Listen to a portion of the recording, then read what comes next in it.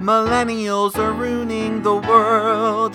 An Xennial perspective. Hey everyone, welcome back to Millennials Are Ruining the World ? An Xennial perspective, where we have real conversations bridging the gap between generations X and Y. I'm not woke, but I'm awake. My guest today is actually older than Generation X. Are you a boomer? He's a boomer, I think. Okay, boomer. Yes, I am a boomer. Yes, I am. I think you're the only boomer I've ever had on the podcast. So this is exciting. We're bridging the generations today. Okay, wait. What's a boomer? I'm confused. Oh wait, I think I'm too old. Oh, where am I? Oh, okay. Hi. Oh, who are you? So my guest today is a New York-based playwright, librettist, and lyricist whose musicals and plays have been produced in New York, San Francisco, England, and the Midwest. Ooh, the Midwest. St. Louis, yes. He's a two-time nominee for England's Best New Song competition, but never had a chance to win because he's too old. That's sad. It's true. Addition, is that the one we were nominated for? Or this is it was. Yes, absolutely. Got it, yes. Yeah. But I'm not that old. In addition to writing musicals and plays, his book, 100 Things to Do at the Jersey Shore Before You Die, was published in April last year in the midst of the pandemic. So he was basically depressed for a month. Join the club. However, he has rebounded, and his book is now the #1 New Jersey travel guide on Amazon. Who would visit New Jersey? To celebrate, and because he's always up for a challenge, he has embarked on a 139-mile walking trek of the Jersey Shore from Sandy Hook to Cape May, not all at once. I did check. He'll be passing Lucy the elephant, seals, surfers, casinos, birdwatchers, and semi-legal pot smokers because New Jersey just said pot is now legal. Yes. I kept smelling it in Central Park the other day. Oh. It's actually, I don't mind smelling it. It kind of calms me down. He lives in Manhattan with his wife Valerie and his dog Jack, who was featured in the book I'm My Own Dog, I'm Jack, which was co-authored with Mario Lopez, who you might have heard of from Saved by the Bell and Entertainment Tonight. Jack is so over COVID. His parents are always home and he can't sleep 18 hours a day. I don't know, Smee still sleeps 18 hours a day. Please welcome Marcy Staab. What's going on? Hey, I'm just working real hard. You and I actually are working on a new show, if you remember. Oh, that's true. That's true. I'm excited about that. I am. This is the first time I've actually seen you on Zoom this whole pandemic. I know. It's surprising, isn't it? Yeah. We talk on the phone. I think we both prefer to just talk on the phone. Yeah. Right? I mean, it's what we do, right? Millennials, we're like, oh, I have to see you on FaceTime. That's okay. I don't need FaceTime. I completely agree. I never want to see people. It's exhausting. Yeah. I prefer talking on the phone. Everyone I call on the phone is mostly my age, just around my age. I have like friends who still, it's better. You can do things. You don't have to be glued. You can put your laundry away, or you can be in your pajamas or whatever. You can be walking on the beach like I am right now, or not right now, but as I'm doing over the course of this summer.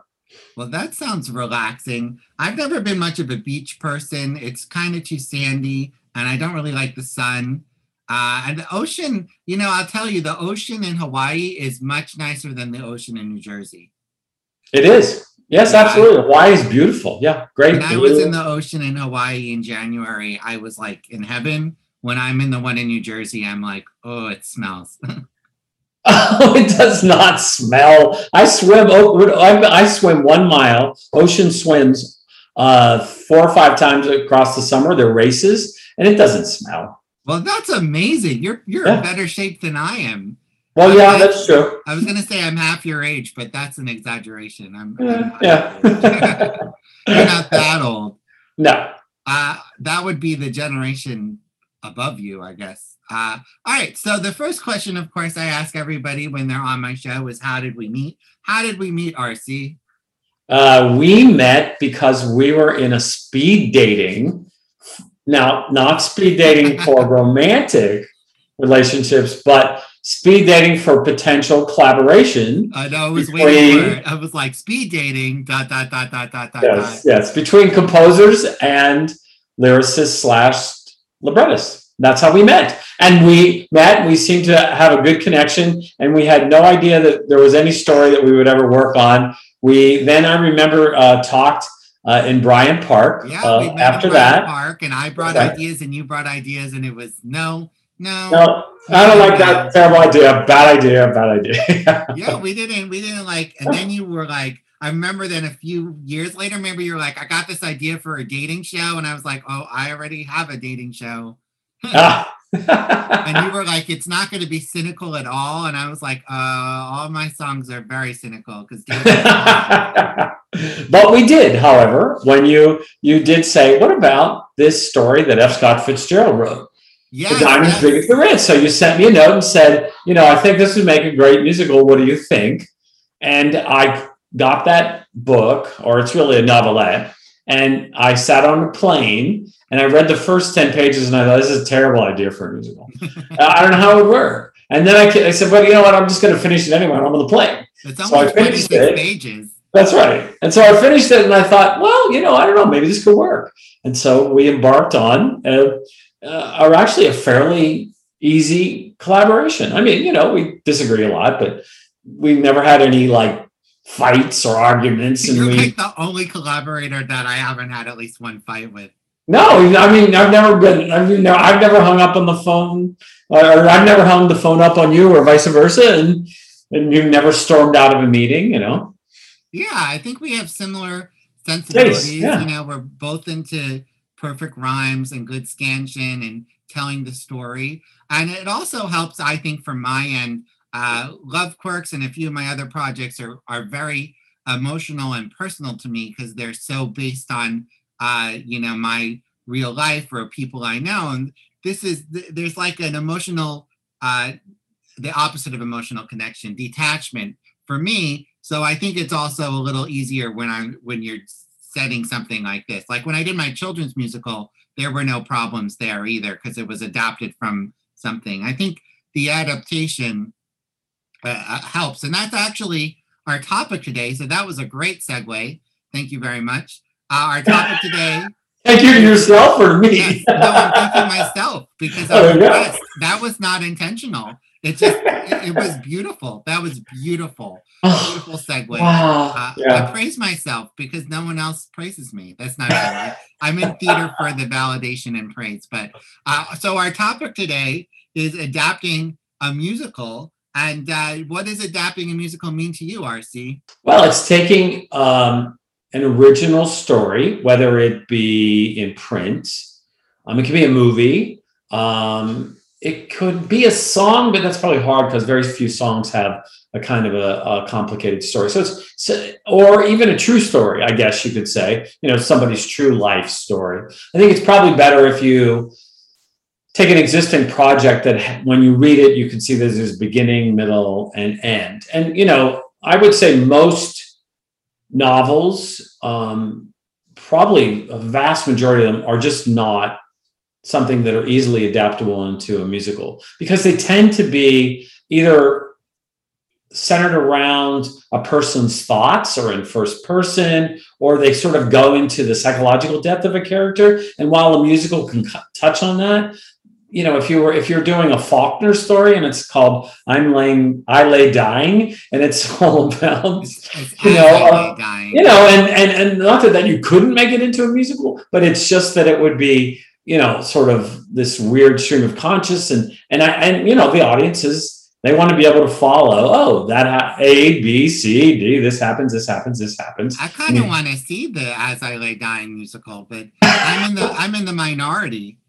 Well, yeah, maybe, but it's not going to be very commercial. Yeah, it's not going to be commercial. Nobody's going to, it would be hard to get a producer to produce it. If you did somehow get somebody to produce it, you and 6 other people would love it and the rest of the audience would walk out. Yeah, that's true. Well, I have learned, the only way to get something produced is to produce it yourself because people, the big time producers have their own agendas and their own projects already. It is absolutely impossible unless you take the lead, and that's why I have a show off Broadway. If I had not taken the lead to produce it, it would not be it would not be right. right. And you know that, and you have to get it up. I mean, up on its feet. You have to, and that's just not always with a mic, a stand in front of the singers singing the song. It has to. People have to see it and understand it. And a musical is about movement and song, and it's not people sitting there with a script. If you're doing right? As I Lay Dying, there's not a lot of movement because dying, so. Exactly. Yeah, I agree. That's probably not a great idea for a musical. I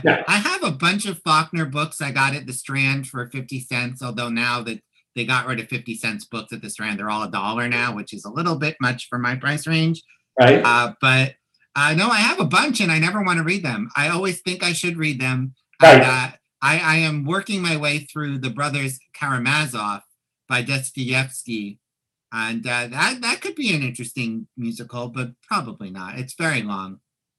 Yeah, that's the challenge there too, right? So people who have taken that novel have taken bits of it and parts of it and to made it into a show, right? That's like, and not attempted to do the whole thing. It would be really hard. Yeah, that's like how The Great Comet of 1812 takes like 3 chapters of War and Peace instead of the whole thing. Exactly. So, I mean, I think the challenge of adapting is you have to be able to tell somebody the story quickly, and you with your partner, if you're writing it together with someone, have to be able to say, oh, I see, here's the beginning, here's the crisis, or here's the conflict, here's the crisis, here's how it ends. And if you can't see those signposts, right, or you don't agree to the signposts in the beginning, and they're not clear from the story, then you're just going to be floundering. Yeah, well, we both are big fans of outlines. I have worked with, some collaborators who are not as outline based, but no, I think most of my collaborators are outline based because I am very structured, and I think that helps to have like you start with an outline, and then as we're writing our new show, the outline changes and grows. But at least you're right. You set the beginning, middle, end. Like our new show has a nice Act 1 finale. The Diamond of the Rich, of course, is a nice 90-minute 5-person show, which is more aimed for smaller theater and nonprofits and off-Broadway. Right, and if you remember on Diamond as Big as the Rich, we had it all. We actually followed the novel fairly closely, or the novelette, and then at some point we realized we needed to flip around some scenes in the middle part of the show because it didn't quite work with the way the songs were and with how the characters were built. So we added something, but we added it within the confines of knowing we couldn't just add it at the beginning and add it at the end.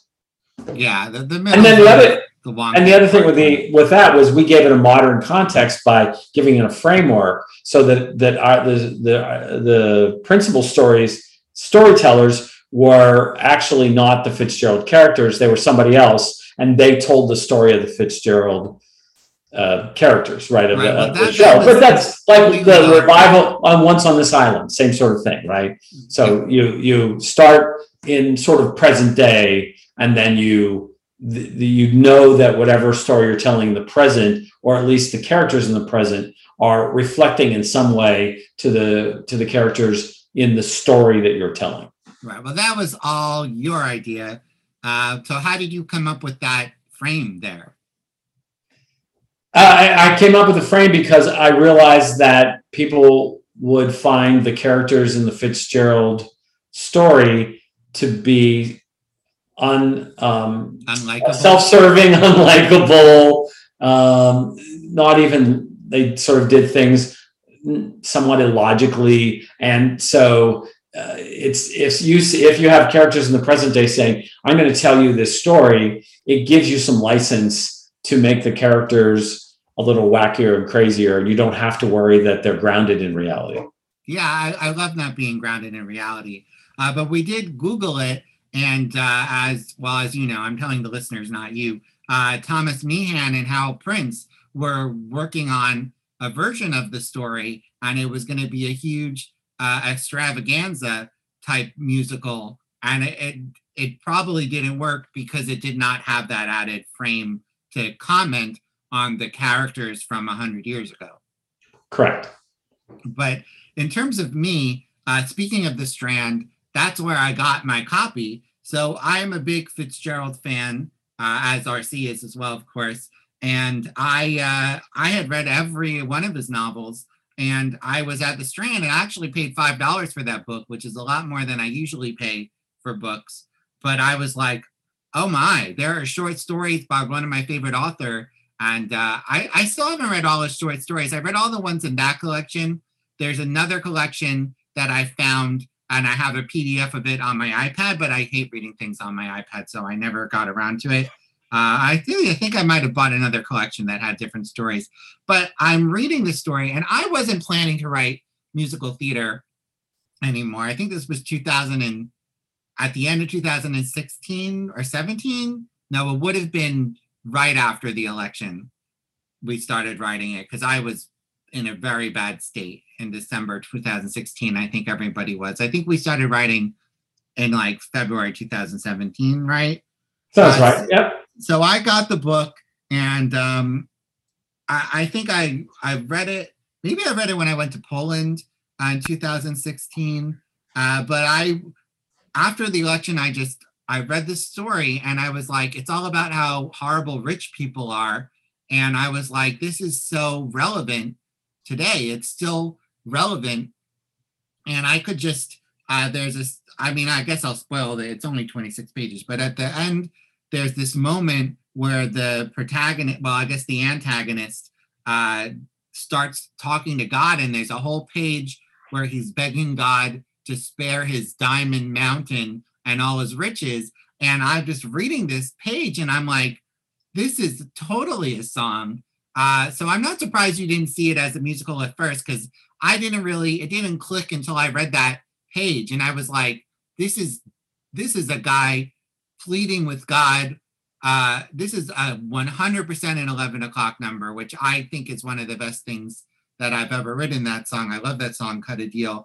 And I was like, this is totally musical. And then you have the 16-year-olds in love. And for some reason, I write for 16-year-olds in love really well. Maybe I'm emotionally stunted because I was so bullied in high school. Maybe I'm still emotionally 15 or 16. I don't know why. But I just really can write for those characters. And I was like, well, this is clearly a song here. And it just kind of all, I could see a couple of where the songs were. And I was like, well, this is going to be a musical. And in terms of rights and stuff, for those of you who don't know about public domain means you can do whatever you want, whatever the fuck you want with it, as long as it's in public domain. And the cutoff for that was 1923. It's until like the last few years, like, because the copyright kept getting extended. 1923 has been the cutoff for years. They just announced, actually speaking of Fitzgerald, that The Great Gatsby just came into public domain at the beginning of the year. And now there's like 18 different projects based on it because of that.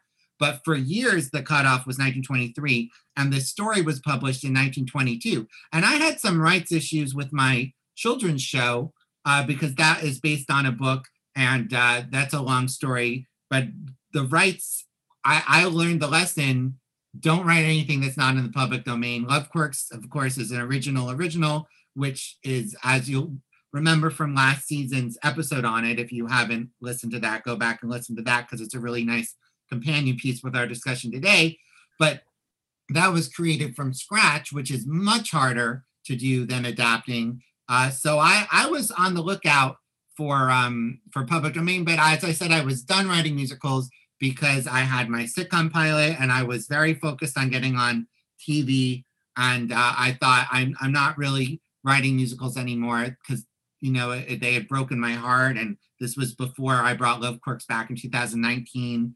I just was like, I was done. But this book sang to me so much that I was like, well, I guess I'm writing a musical again. That's how much I really appreciated Fitzgerald, and the fact that it was written 100 years ago, but it was so relevant today. It's still a satire, as it says in the finale, when the rich get richer and the poor stay poor. It's just enough already. And I just thought it was a sentiment that was so relevant today. So yes, so I wrote RC because we had so many project ideas that not one of us didn't like. And I said, you know what? I feel like RC would like Fitzgerald. And I think my first email to you was, do you like Fitzgerald? And I think you wrote back, he's my favorite author. And then I said, check out this story. And yeah, it was great. I'm so glad we wrote this show. Yeah.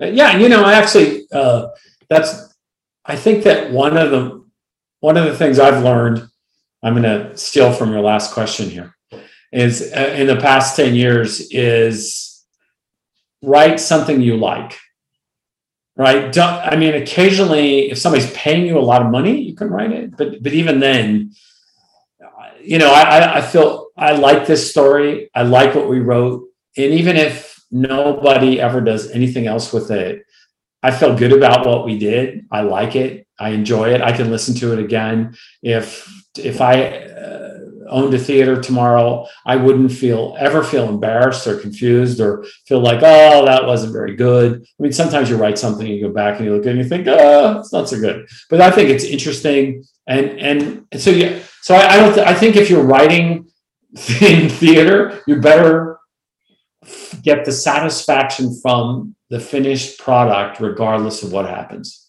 to it. Yeah, that's very good advice.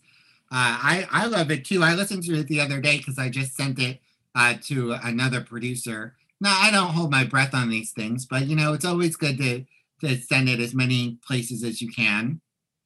And it holds up. And that's also the timeless style of craft. And that's what I got from reading Sondheim's books, is if you have the craft and you're writing music that is that the story, the content dictates the form. So if the story says you should write in this jazz, it's great if we write in the jazz style from the 1920s, then that is timeless. It is of itself, and it doesn't get dated like any of those pop musicals that you listen to. Even Rent sounds kind of dated when you listen to it now. It just feels so 90s, which, I mean, for what it is, of course it's 90s.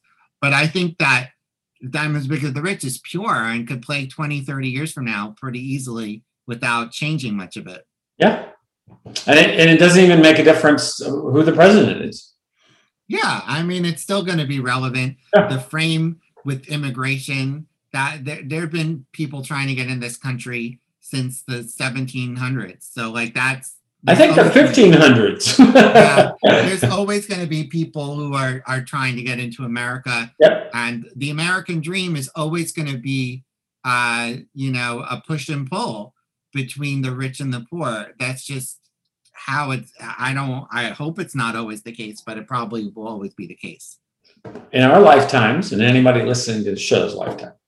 Yeah, I mean, maybe people are listening to the podcast 100 years from now, but I doubt it, because I have to pay the annual fee to keep it up on SoundCloud.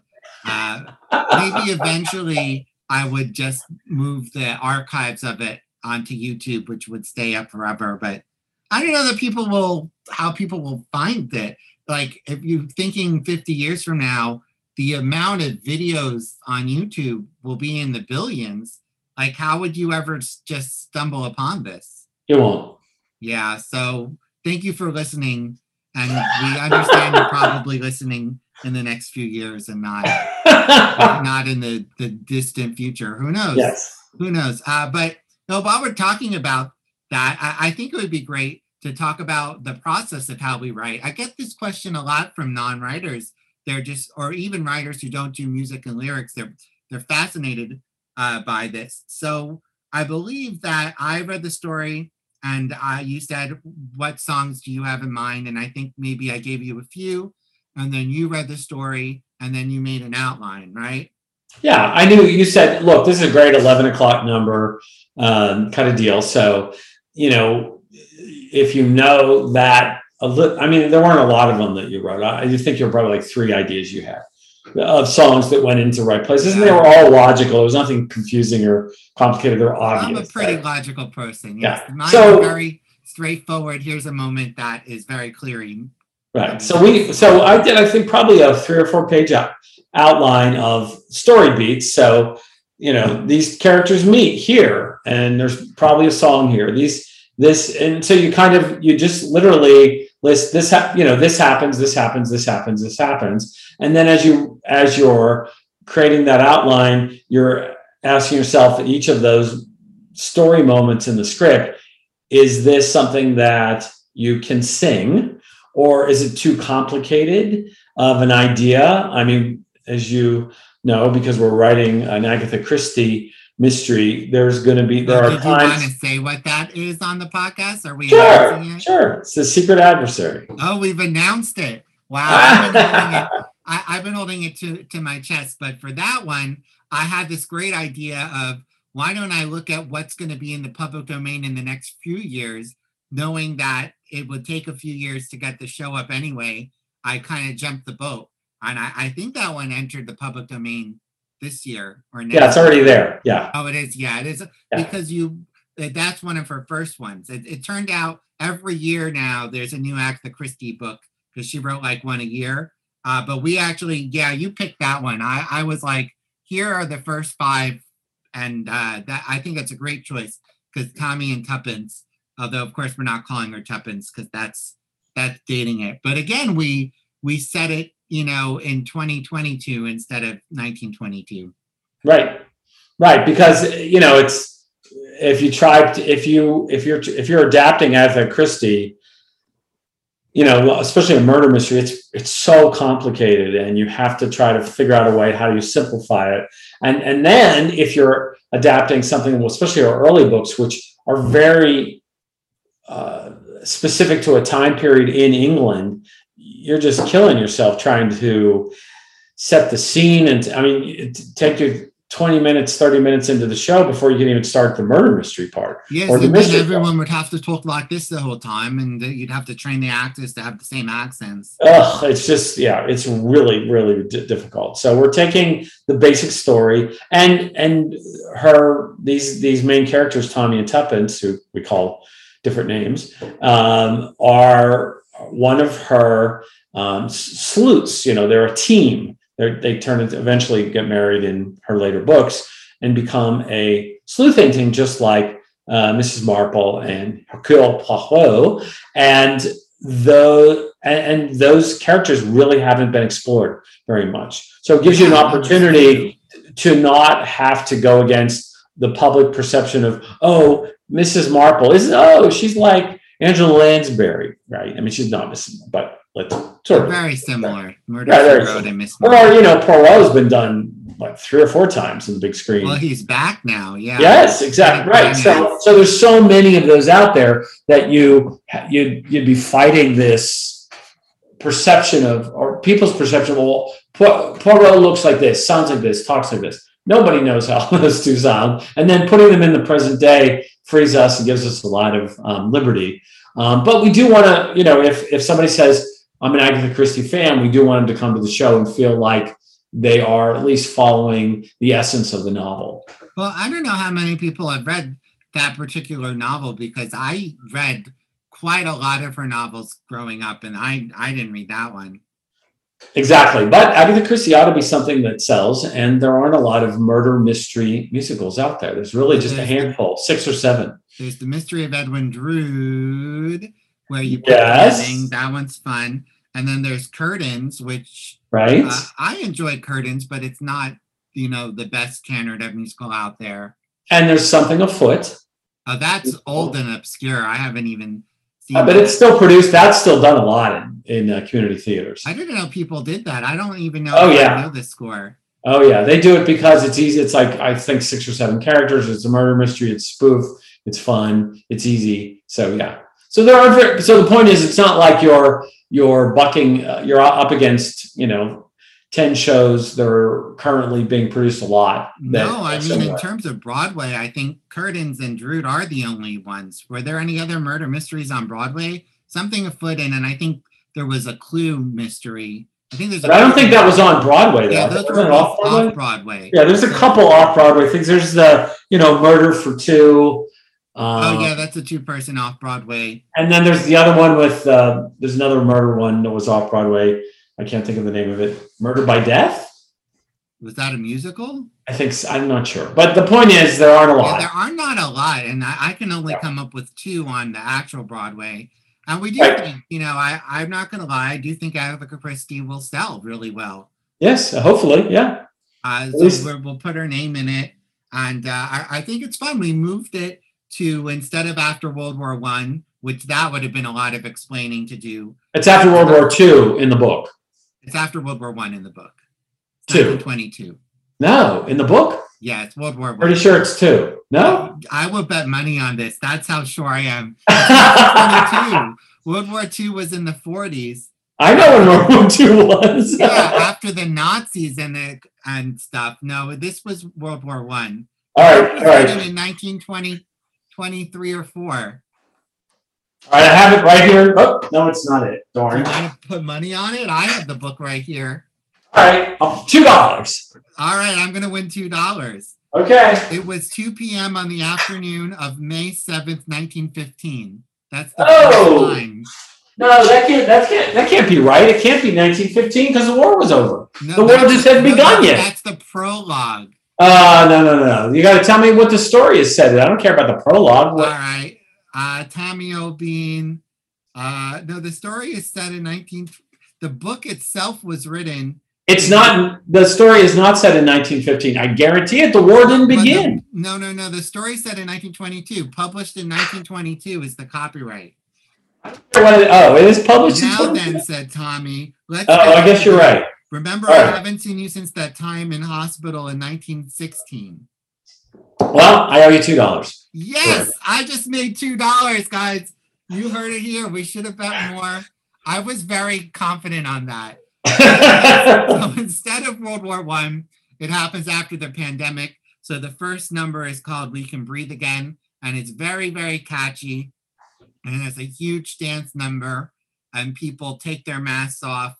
And I think, there was an article the other day, someone said he could breathe again. And I went, yes, that's the opening number from our show. It's very exciting. Exactly. I think it's going to be fun. It's going to be a great show with the full ensemble and, ready for the Broadway. We just need to raise $10 million. Woo. Well, no big deal because, nobody's doing shows now. Well, we'll see. We'll see how many. Yeah. It's like they thought there was going to be a baby boom after the pandemic, and there wasn't. So we'll see if there's a show boom. It's possible people wrote, but then I think Tracy Letts posted something about how he wasn't able to write at all this year. Like everyone was like, you can use this time to write. And he was like, he couldn't do it. I get mostly inspired when I'm out of my apartment. If I'm sitting in my apartment all day, every day, I don't feel like writing. It also feels like if you're in your apartment all day and there's no end in sight, you think, what's the point?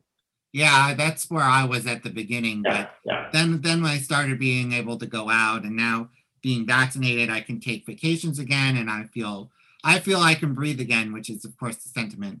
All right, so back to our writing process. Yes. So we read the whole thing. That's important. Then we have the outline. Right. And the outline includes ideas for where songs would go and who would sing them. And then at least that's my first. I send it to you, and then we sort of look and think, well, we can't have the female lead sing 8 songs in a row. Right. Right. So you just sort of do a quick gut check on, wait a minute, we've got to, add more ensemble numbers or whatever. We can't just have, which is one of the challenges with this show, the one we're writing, is a song that, let me introduce me, next person comes in, let me tell you about me, next person comes in, let me tell you about me. It's a little bit tricky. So yeah, well, we try to have different kind of styles for all those songs. Diamond as Big as the Ritz, I'm pretty sure I wrote that show out of order. I'm pretty sure I wrote all of the I even for the Secret Adversary has a love triangle. I don't know, I couldn't write the love stuff, so I guess I'm just a mushy whooshy Pisces guy. I write all the love stuff so fast, and that's what I do right away. So I'm pretty sure I wrote most of the love material for Ritz first, and I'm sure I wrote Cut a Deal early in the process, because that was, especially for the Ritz, I was taking actual lines from because Fitzgerald is such a poet. and it's just so beautiful. So I tried to actually take his actual words. But Agatha Christie, she's, especially in the early ones, she's not the best writer. You know what I mean? She's very good with plot, but the writing itself, it's not mellifluous as Fitzgerald. So I don't think we're really using anything she wrote besides the plot. No, nothing. No. Yeah. Because it's also because our show's set in America in 2022, and her show is set in 19 something. 19, I think it's 1920 something. 20, okay. Yes, in England. 100 years ago, right? Almost. And it's set in England. So I mean, there would be no real dialogue. But I think the other thing we had to change in the novel, the guy, one of the rich guy searching for Jane Chin, it turns out they're related, and he ends up with his cousin, and we changed that too. We're not doing it's like the importance of being earnest, but we made it that he was searching for a long lost friend, like a friend of the family. So right. Instead of a cousin, that's one of the things we did change. Yeah, that's just icky to think about these days. Yeah. I think that's a great change. So the Ritz, I think I wrote out of order, but we're doing, I think writing in order is great. I know Aarons and Flaherty, when I saw them interviewed at some point, they really like to start the show in order. And for Secret Adversary, besides the Act 1 finale, which I repurposed, I wrote this song on spec for a musical movie. I did not get hired, but I fell in love with the song. And I was like, oh, this totally works for what we're writing. We just rewrote the lyrics, but we kept we kept most of the music. So that got written early just because I had it.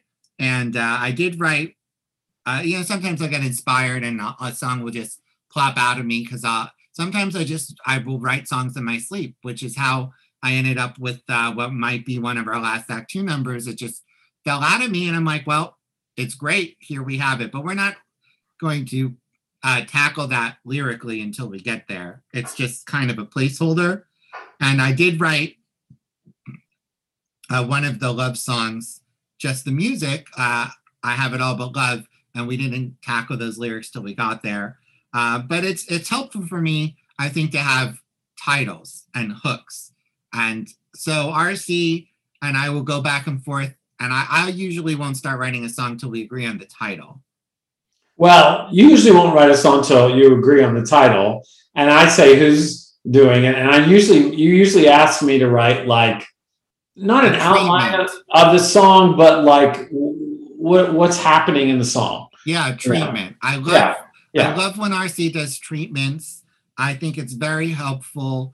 And, I don't always use everything, but sometimes I use a lot of it. Yeah. So unless it's a song that is very clear, like for the Ritz, we didn't need quite as many treatments because I took a lot. You could take it from it from the novel. Yeah. But for this project, so once we agree on the title, it needs to be something that sings to me. Like we have a great song called I Can Keep a Secret. In the original story, it's an opera singer. In our story, she's a cabaret hostess. So it's like a, burlesque number. And he came up with the title, I Can Keep a Secret. And I was like, I got it. Like as soon as he said that, the whole number became very clear to me. And if I don't have that aha moment, I can't write. So I prefer waiting until I get that. Like when he said the opening number is We Can Breathe Again, I got it right away. And sometimes it'll be like, we'll be trying and it doesn't sting. So we just keep going back and forth and brainstorming what is the essence of the song. Like, I think it took us a while to get Here for Hire as the title because there were a lot of options and I just needed to be something snappy. And then I'll write the lyric and I usually repeat the hook like 25 times. And then RC is like, can we cut it down to 5 times? So this is exactly like for We Can Breathe Again. I think the whole time I think I had it 4 times a verse. And he's like, I think you can have it 1 time a verse. I Can Keep a Secret, I think was there 2 times in the chorus. You're like, I think 1 time is enough. Yes. Yeah, I mean, that's actually, speaking of the collaboration part, I think people who don't necessarily, or who know you but haven't necessarily worked with you from a collaborative standpoint, imagine that you would be didactic and difficult, but you're actually not. You're very amenable to change. And so, if I could sort of justify why we should change it, I mean, you're actually great further along in the process when we got our musical director along, and and actors would say, I'm having a problem singing this, and can we change this around? And then we would work with the music director to sort of come up with ideas, and then with you not in the room, and then we would send them to you, and you almost always agreed. Yeah, I hate being in the room because I have no attention span. And I'm always a distraction, and I always get distracted, and then I start pacing, and I just don't have patience for the process. I know a lot of people say that process is very important, and I agree, but I don't necessarily have to be there for that. And then I can just get the cliff notes. For Loveworks too, Brian, the director, he doesn't want me in the room. He's like, you're not coming to any rehearsal because I hate when you're there. And I say, great, I hate when I'm there too. And they do. They say, this lyric isn't working. Can we rewrite it? And I'll have to send that little clip to some of my collaborators. I think that it helps, as I said, that it's based on a short story and not based on my life. That helps me. But also, by the time Love Quirks got off Broadway, I was no longer as connected to the songs as I had been when I wrote them 10, 15 years ago.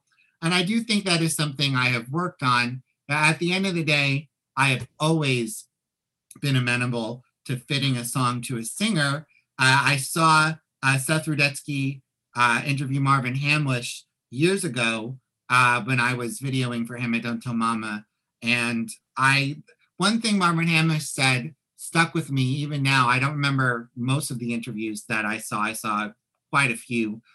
He said that he was working on Funny Girl as a rehearsal pianist, and he was talking to Julie Stein and said, does it bother you when Barbara takes liberties or changes a lot? And Julie Stein said to Marvin, no, it's when you're a songwriter, you're a tailor. So you make the song, and then when it gets to the singer, you fit it with the singer, and your job is to fit with the singer, and it doesn't behoove you, the singer, or the song to be fixated on. It has to be this way because when the singer does it has to be true for them. And so Marvin Hamlish learned that lesson from Julie Stein, and I learned that lesson from Marvin Hamlish. Very good. Indirectly, because I was in the audience. He didn't tell me personally, but just like Sondheim, I think, learned lessons from Cole Porter and Frank Lesser. If you read his book, he talks about that. I think it's great to be open to that, but especially for, it has to serve the show. And it's very hard to write lyrics in a show because they have to rhyme perfectly. They have to scan perfectly. They have to be singable. You have to make sure the melody doesn't jump too much, which is a comment I got in Love Quirks and the Ritz. I've learned that I tend to write with big intervalables because I like that. That's more operatic because I listen to opera and classical music mostly. In the musical, you don't want to jump quite so much.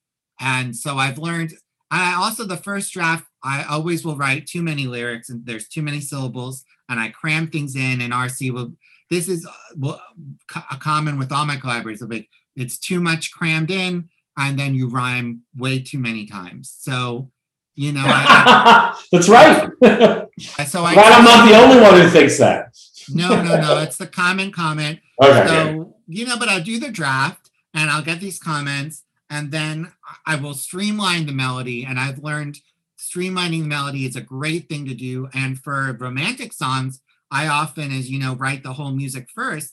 And then it becomes even easier because then I am 100% limited in where, how many syllables I can squeeze into a line.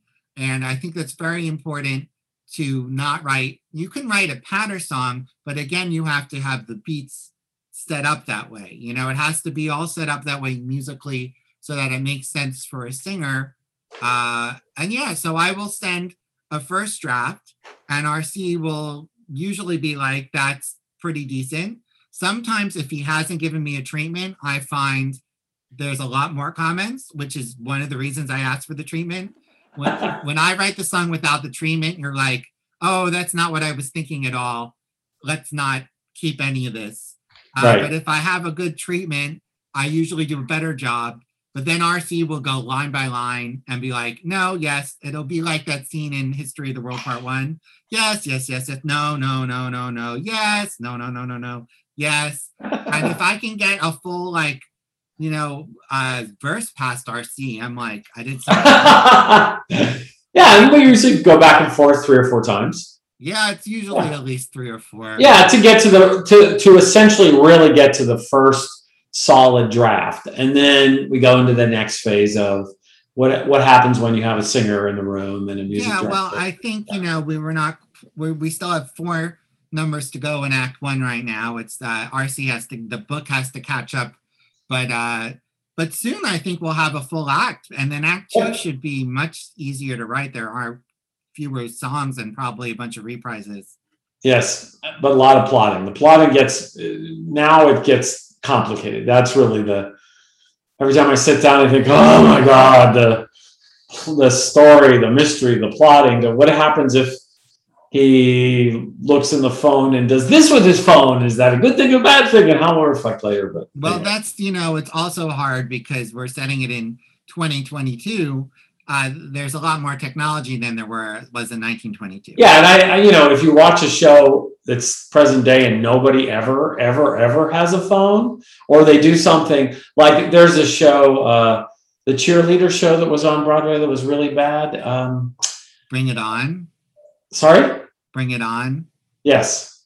The characters, the plot point that changes everything in the middle of the second act is these characters are thinking they're in part of a competition where they're going to win $1 million.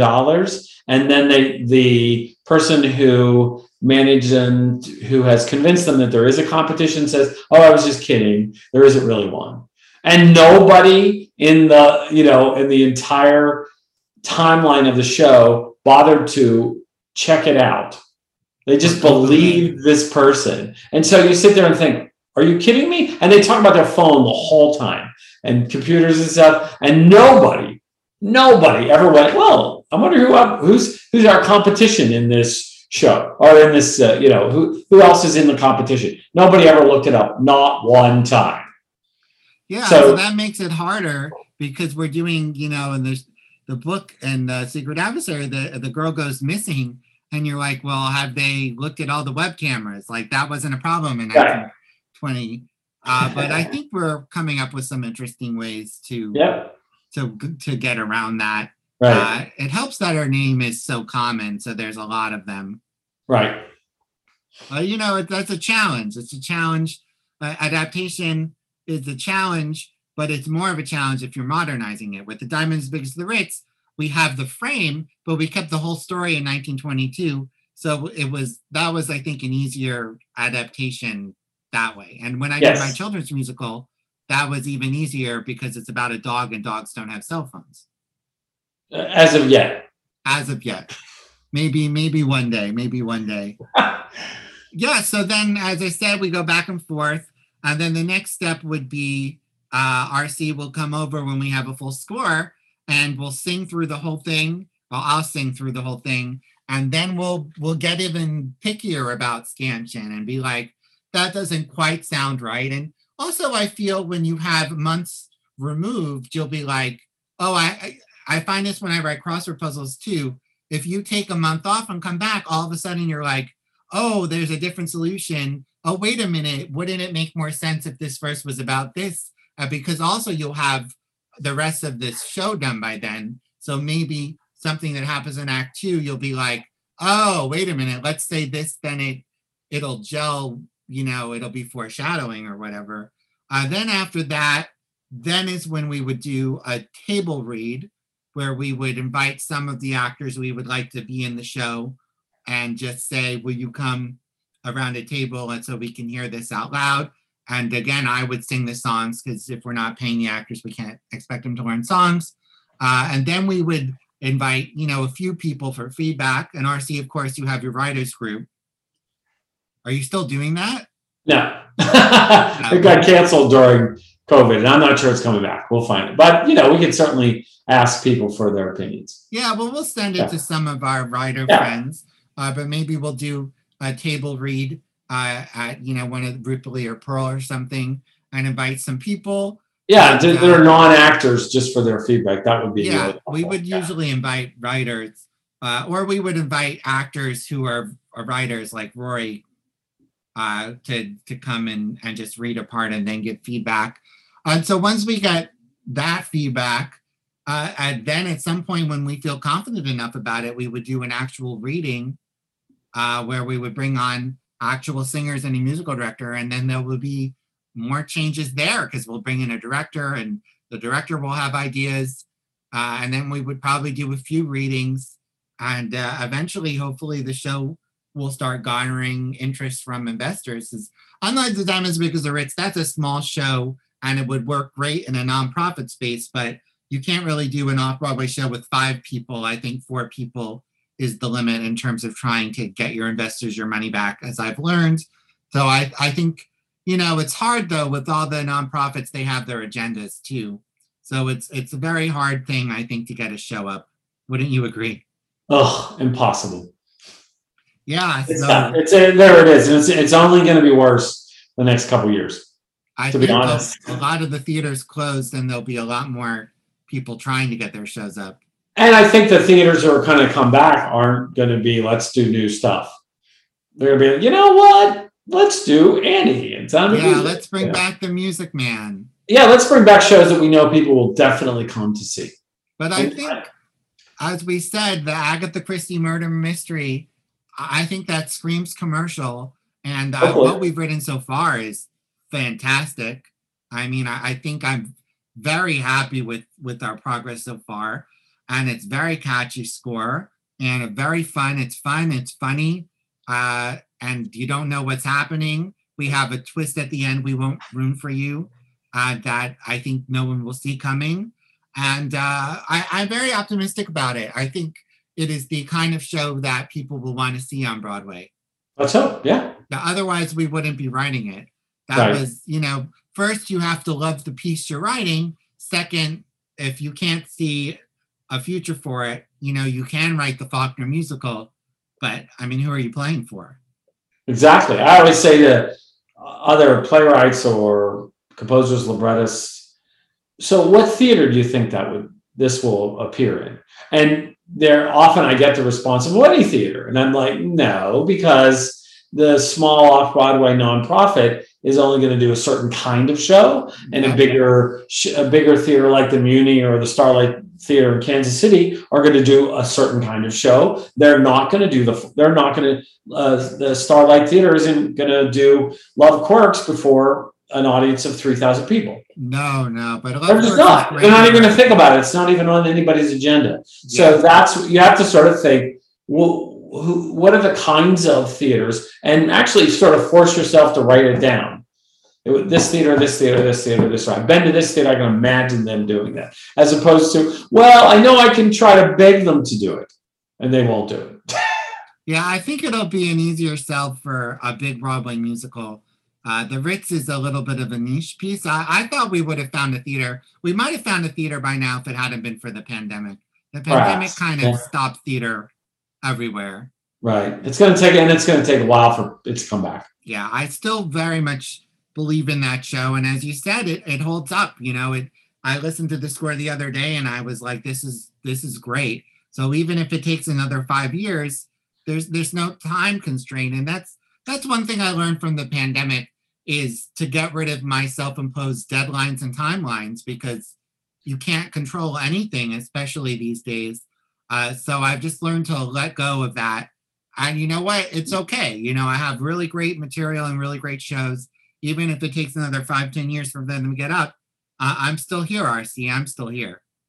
You are. I love when the awards at the Oscars go to people in their 80s. It makes me feel like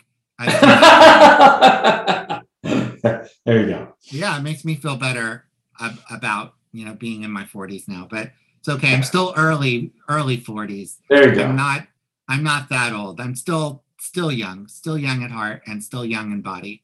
All right. Well, apparently we have talked for almost an hour, so I think we're going to have to wrap up and get to our closing questions. Okay, fire away. What is the time a millennial annoyed you? When my niece's boyfriend got sick in December and gave my niece COVID, and then my niece gave it to me, and then we said to him, well, you had it, and he said, no, I didn't. I never got tested for it. I didn't have it. We're like, what? How could you? What? That is super specific and very annoying. Yes. Wow. We're very millennial, right? Oh, I have not the classic thing of I have no idea where I got it. It's like I'm 100% sure where I got it. My niece is 100% sure where she got it, and you're pretending you don't have it? Come on. What advice would you give yourself 10 or 20? For you could be 20, 30 years ago. For some people, it can't be more than 10 because they're still so young. That's right. But you 40 years ago, you can as well. I would just go back to, I started writing shows because I felt like I could. I had no training. I had no experience. And I would say that, you do have to start somewhere. And sometimes it's just sitting down and writing. But you have to finish stuff. And you have to get other people's feedback. And you have to be honest with yourself, right? And so the very first show I wrote, I wrote the libretto. It's terrible.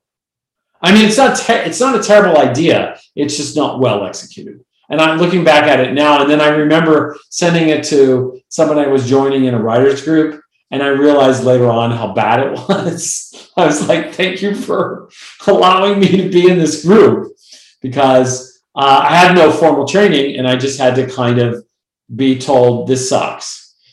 Well, I think it takes and listen to it and take it as heart, Yeah, it takes 10 to 20 years to get good at your craft.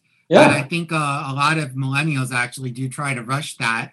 But yeah, they think, well, I'll write it this year and I'll be done and I'll learn. And next year my show will be terrific. Everybody will love it. I thought my show that I wrote in college was going to go to Broadway at the time. And when it comes on shuffle on my iTunes, I'm like, I can barely listen to it. It's so bad. Exactly. When you're young, you just really think your stuff is better than it is. Exactly. Yeah. Well, and then also you compare yourself. You say, well, so-and-so wrote this and it's on Broadway, or so-and-so wrote this and it's on the theater. But then you realize, but if you really look at all the other people who've written all the other shows that have never gone anywhere, that's not 1 in 100 or 1 in 1,000 or 1 in 10,000. It's kind of 1 in a million. You just can't compare yourself to everybody else. Well, you heard it here first, guys. Don't compare yourself to anybody else. And don't expect you're going to have an overnight sensation. It takes a lot of hard work.